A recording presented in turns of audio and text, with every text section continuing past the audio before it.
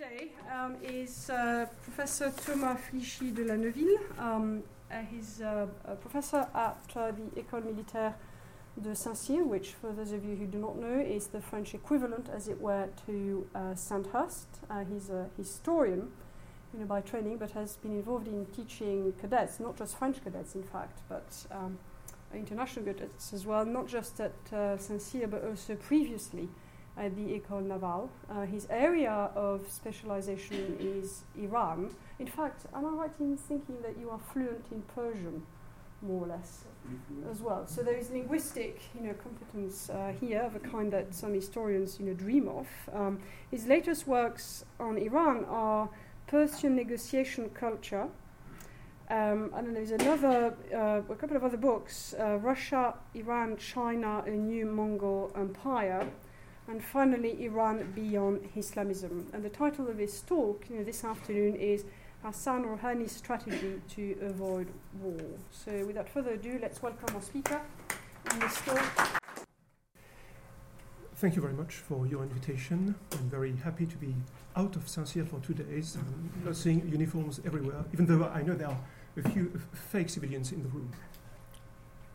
The initial light produced by a nuclear explosion causes flash blindness, a wound that can last up to 40 minutes.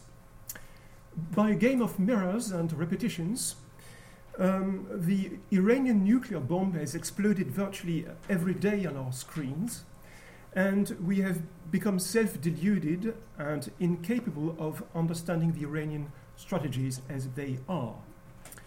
So beyond artificial explosions and false illuminations, let us search for the true lights. Dominus illuminatio mea.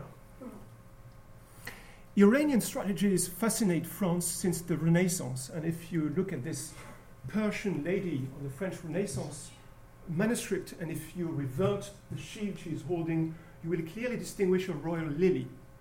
So Iran has been seen in France as the Eastern mirror, as an Eastern France. In the same time, the King of France is a new David. We have forgotten these things. We have forgotten, for example, that one of the heroes of Charles Perrault's fairy tales, the Marquis de Carabas, the cat, is in fact Shah Abbas, the Persian sovereign of the time. We have forgotten, but the Iranians have long memories.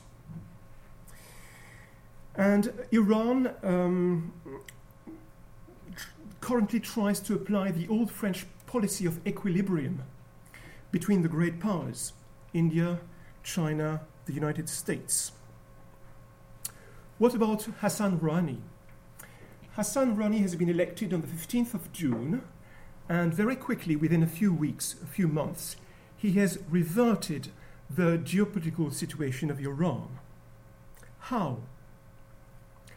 In order to spare Iran from global war, Hassan Rouhani has chosen to apply a new strategy, what we could call a soft war, combining cultural influence, diplomatic offensives, and peripheral proxy wars.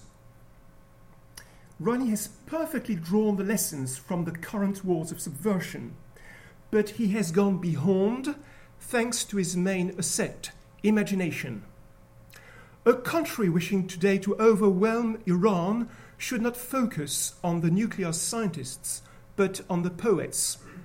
They are present everywhere, especially at the top, and Rouhani has been advised by poetical circles. His strategy combines the sword and the word, the sword and the verb.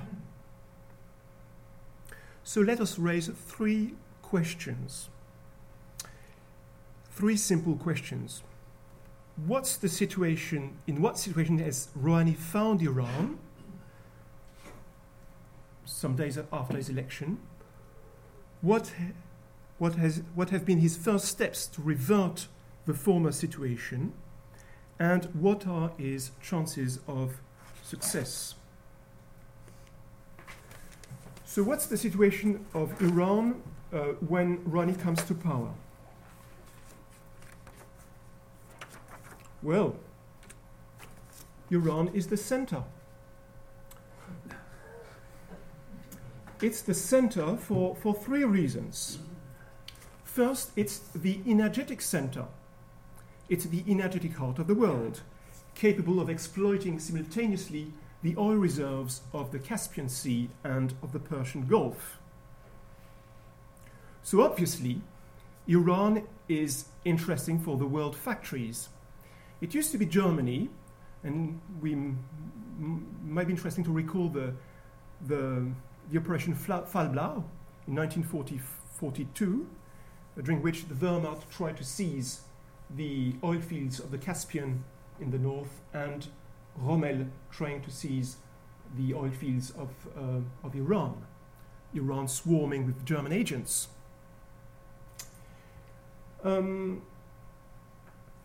So this was the case in 1942, and now the new factory is China.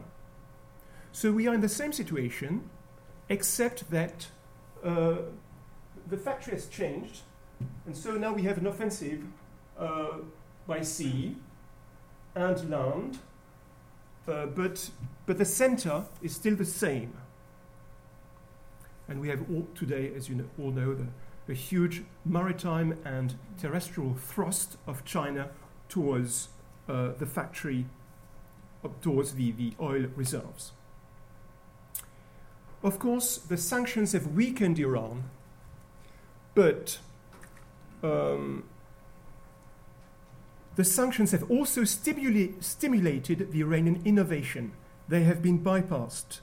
They've been bypassed by the guardians of the revolution, who are smuggling goods into their private harbors. 80% of the Iranian harbors are owned by the guardians of the revolution. Anyway, Iran is the energetic center, but it's also, more importantly, it's also the historical heart of Muslim innovation. And let us not reduce innovation to mere technical improvements. Innovation lies some other way, in poetry, irrigated by spirituality. So what frightens us is not the Iranian nuclear bomb. What frightens us is the capacity of Iran to innovate.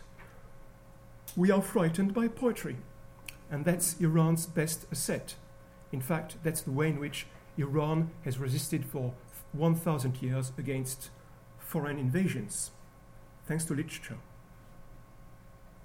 And thirdly, Iran is the center, obviously, because it is the key to three main conflicts: Iraq, Syria, Afghanistan. Iran has been confined. What has been the response of Iran to confinement? Well, Iran has invented a new alliance with China and Russia. In order to counterbalance confinement, Iran has moved closer to China and to Russia. This alliance is based on the Sino-Iranian axis. It is marked by mutual geopolitical support, by cooperation with the Russian hinterland, and it's also marked by a dissemination of a vision of the world which challenges our own stereotypes. Does Iran wish to build a new Mongol empire? You have on this map the borders of the empire of Genghis Khan in blue. And obviously, the three countries are gathered today in the Shanghai Cooperation Organization. 1.2 billion people, 26 million square kilometers, 50% of the world uranium, 40% of the world coal, joint military exercises, exchanges in the fields of nanotechnologies and in cyber defense. But this new empire and the alliance into which Rouhani has found Iran has three main weaknesses. The first is demography. Iran, China, and Russia are marked by a demographic decline, with a simultaneous decrease in the birth rate and increase in the death rate. And the consequences of this demographic decline with that will be a sharp decline in innovation, and also that the countries will have to increase productivity in order to make up for the manpower shortfall. Second weakness, in contrary to the 13th century, these three countries have not integrated the island of Turkish, Mongol and Turkish civilizations which once brought them together. They have rejected Turkey and the Turkish inheritance, the Chinese with their problems with the Uyghur in Xinjiang, the Iranians in the north, and the Russians around the Caspian Sea. So they have rejected the only civilization capable of uniting them, or having united them in the past. This is a weakness. And third weakness, of course, the naval deficit. We have the nightmare of America, with a continental alliance, and this explains the will of Russia, China, and Iran to increase their naval potential because it's their main weakness, rushing to the sea.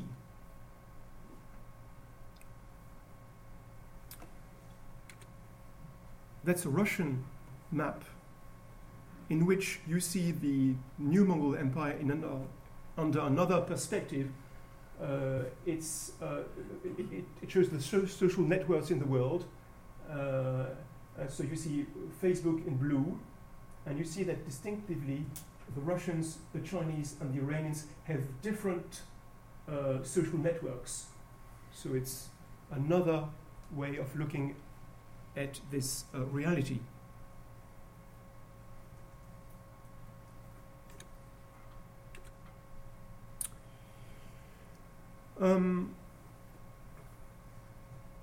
What's the Iranian vision of the world when Hassan Rouhani becomes president? Well,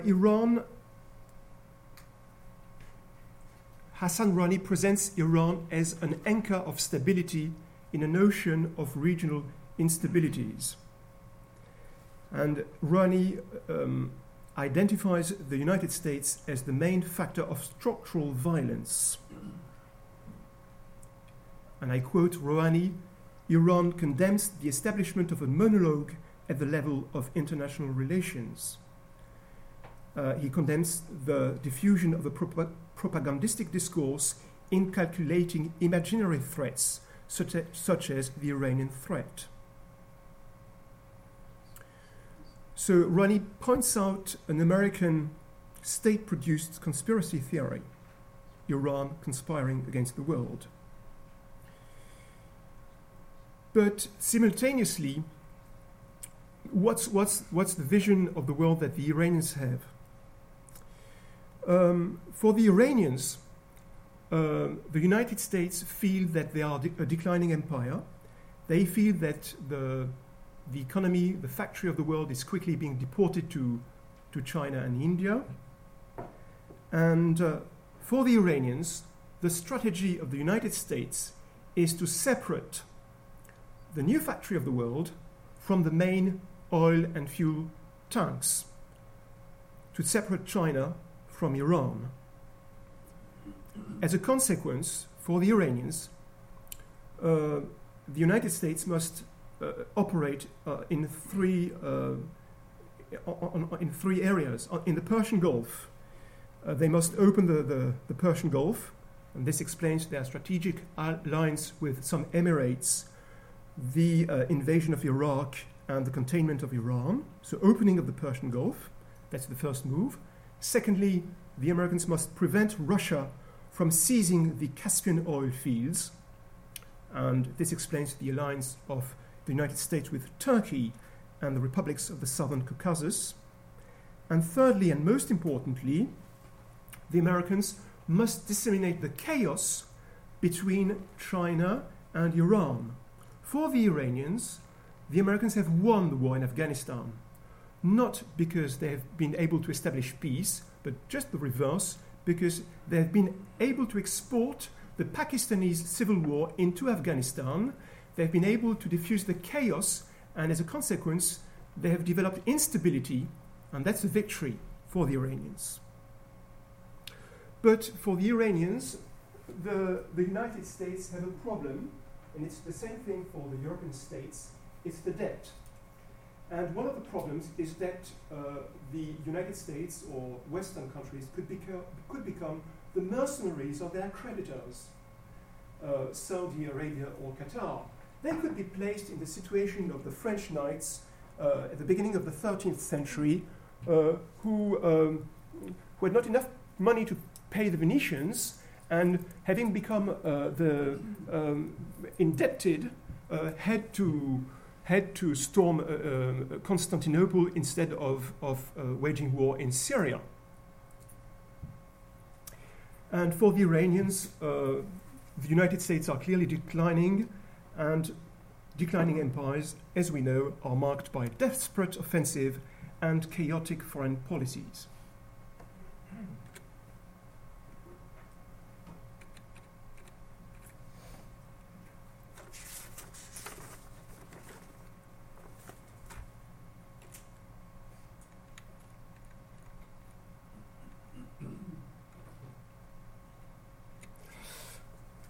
So, this was my first point, the situation in which Hassan Rouhani has found Iran.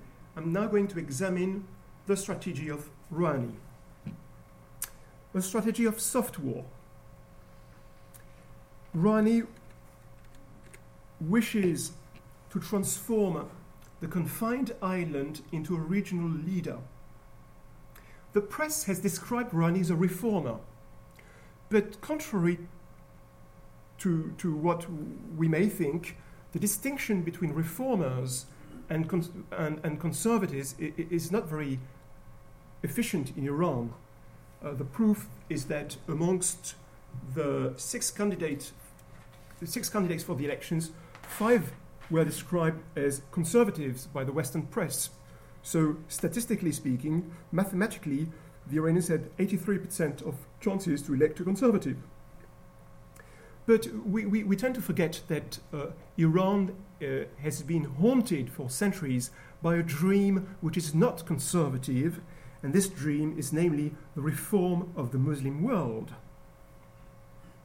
And this underground dream haunts most Iranian statesmen. But it faces 2 obstacles. The Iranians are not Arab, they are not Sunni. So, incapable of uniting the Muslim world, the Iranians are caught between two trends. Either a shift towards the West, a consolidation of the ties with a reopening of the relations with Europe and the United States, or a consolidation of the ties with Asia. The Iranians see themselves as Westerners. They believe that we are their Western cousins. But they have been forced by the sanctions to develop links with China and Russia, but also with India. So the question is not a debate between the conservatives and the liberals. The question is who has won between the Oceanids, supporters of a reconciliation with the US maritime power, and the Genghis Khanids, who want to tighten the links with Russia and China. In fact, the Iranians have chosen a third party, the Iranis, wishing the return of a strong regional power. Hassan Rouhani embodies the Iranian ambitions. So his political aim is to transform the confined island into a regional leader. He has competitors at the regional level, Saudi Arabia, but also Turkey and Israel. But in order to gain influence, Iran must transform the Israeli twin into an ally, unless Israel mimetically adopts the attitude of a new Iran. And it's maybe what's happening today. The Iranians describe the strategy of Rouhani as Jang and Aram, soft war. And this is soft war is also a strategy of the West when the West has tried to contain Iran thanks to financial penalties, the manipulation of medias, cyber attacks, the targeted elimination of adversaries. The soft war is discrete, and the number of losses, due to the limited number of losses it causes, this covert war brings about little public opposition. And in the same time, it's a cheap war. It accommodates with the usual cuts in times of crisis. And this explains why soft wars multiply. Of course, this soft war has energetic aspects. As we know, there's a competition in the pipeline projects to get the gas of the Persian Gulf through the north or through Syria. So Rouhani is looking for appeasement to loosen the sanctions. The first goal is to loosen the sanctions. And constructive talks were held since October with Iran. The discussions have been constructive. That's what the Iranian thinks, but that's also what the West thinks. So one of the questions in our discussion might be, the first question could have been, what about the French? Why is the attitude of Fabius different? And why has Fabius blocked the negotiations? The interpretation of the Iranians is that Fabius is making the game of Israel. I am not quite sure that this is true. The interpretation of the French is that Fabius has successfully prevented America from a reconciliation with a dangerous ally. I'm not perfectly convinced of this argument. We must not forget that when Obama came to power and Sarkozy simultaneously became president, there was a switch in the attitude of the United States and France towards Iran. France adopted a tough attitude on Iran, whereas Obama tried to invert his relationship with Iran.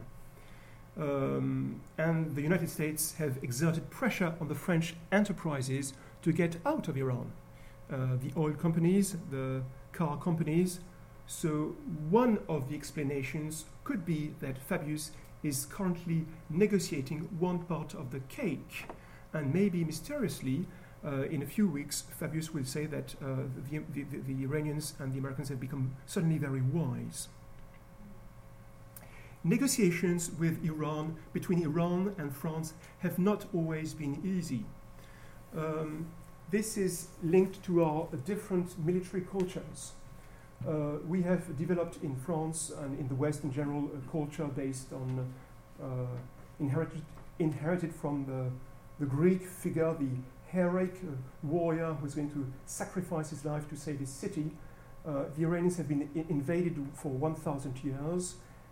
As a consequence, their political elites have been castrated, and they have been forced to develop a very refined and very subtle negotiation culture in order to ensure their political survival and to remain in power despite the occupation of Iran for 1,000 years. And this has, of course, shaped their mentality.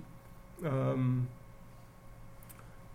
the same time, it would have been easier for us to negotiate with Iran two centuries ago, when time during which the links between France and Iran were tighter because of the weight, because of several elements like the importance of conversation, the importance of the taste for illusions in the Baroque culture, but also in the Iranian culture, the importance of politeness, of tarof. One of the questions today is, when will these negotiations end up? Will it end up today, next week, in a few weeks? I think that's a false question, because we are shaped by a Roman culture according to which we negotiate, and in the end we sign an agreement, and that becomes the law, and we have to respect the law. This doesn't mean anything to the Iranians, because it meant something in before the Islamic invasion, but today it doesn't mean anything, because in Iran you negotiate before you sign the agreement, and you negotiate once you have signed the agreement. You negotiate till the death of the agreement. So the negotiations will never cease. It will never cease.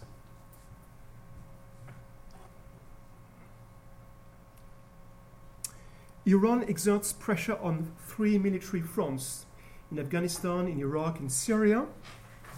In Syria, Rouhani has condemned the pursuit of expansionist strategies camouflaged behind humanitarian rhetoric. In fact, just as the United States, Iran supports and advises the Syrian army.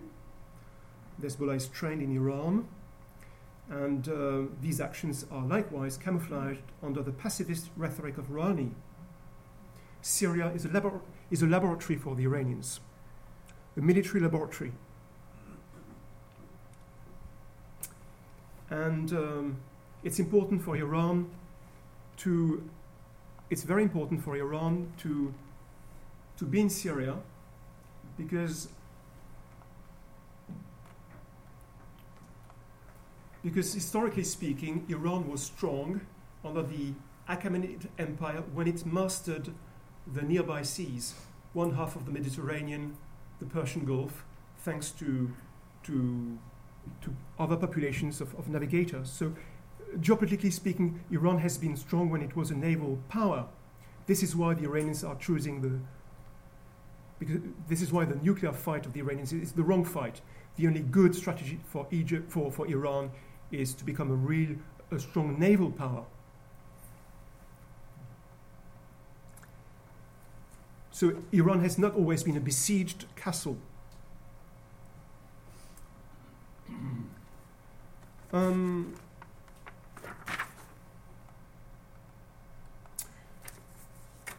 So after these first steps of Rouhani, after these first negotiations, we could raise the third question: Will he succeed, and when will he succeed if he succeeds? There are 3 problems. This is an 18th century painting of Ahasuerus, the king of Persia, crowning Esther. Ahasuerus, well, there are several interpretations. It's the wedding of Louis XIV and Madame de Maintenon, but it's also, of course, the wedding of Iran and Persia. In order to succeed, Israel must not become a new Iran. The relations between Iran and Israel are complex, but basically Israel and Iran behave as twins. They have a long history of cooperation. Let us not forget that the Jewish communities of Iran are the eldest, the richest, and the most numerous of the Middle East. In the same time, tensions have developed between the two countries during the last decades. So Rouhani has, of course, condemned in the United Nations the brutal repression of the Palestinian people. In Israel, Rouhani arouses simultaneously anxiety and fascination, because beyond their military and energetic competition, Iran, and competition which has been revived by the discovery of huge oil fields in the eastern Mediterranean, beyond this rivalry, Iran and Israel are two creative centers cultivating their cultural singularity against the Arab world. They both see themselves as a besieged island. And more than a nuclear threat, I was discussing a few days ago with Professor Asa Kacher, who was visiting us in Saint-Cyr, and he was saying to me, we do not understand the Iranians very much. We never know what they really think. So what Israel fears is an imaginative and unpredictable competitor able to dispute his strategic initiative. The Iranian threat is also a good way to unite artificially a very divided Israel. So I think that Israel and Iran behave as twins. It's either fusion or murder.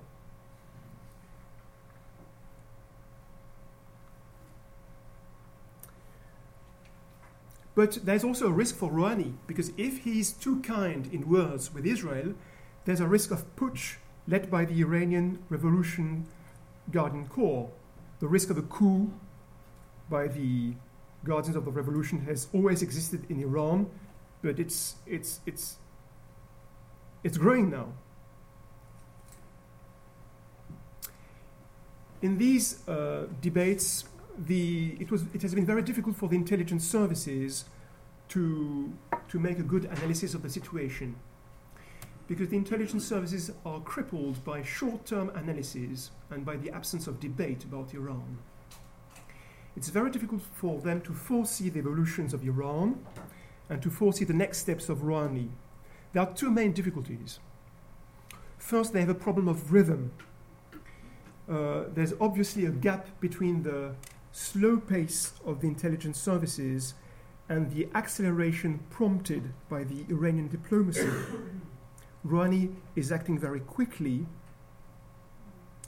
and if we want to understand his movements, we must have some idea of the historical and cultural background.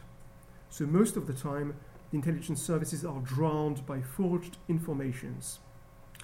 The second problem of the intelligence services is the problem of the politicization of intelligence.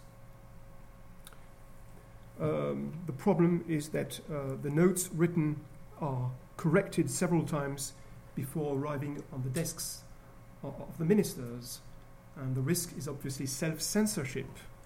The danger is that the intelligence comes to justify the choice of the politicians rather than to inform them of the risks.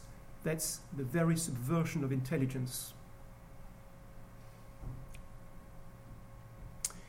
What about time? What about the rhythm? The Iranians are playing with time, as if we have, of course, a very different conception of time in the West and in Iran. We have been shaped by a Roman culture of short delays, accelerated by Christianity. Every moment counts to make your own salvation, so you have to be quick. It's different in Iran, where the elites have developed political inertia in order to resist against the conquerors for 1,000 years, and it's also different because this has been also reinforced by the fact that in the Islamic world, precipitation is seen as something which is not good and sometimes dangerous.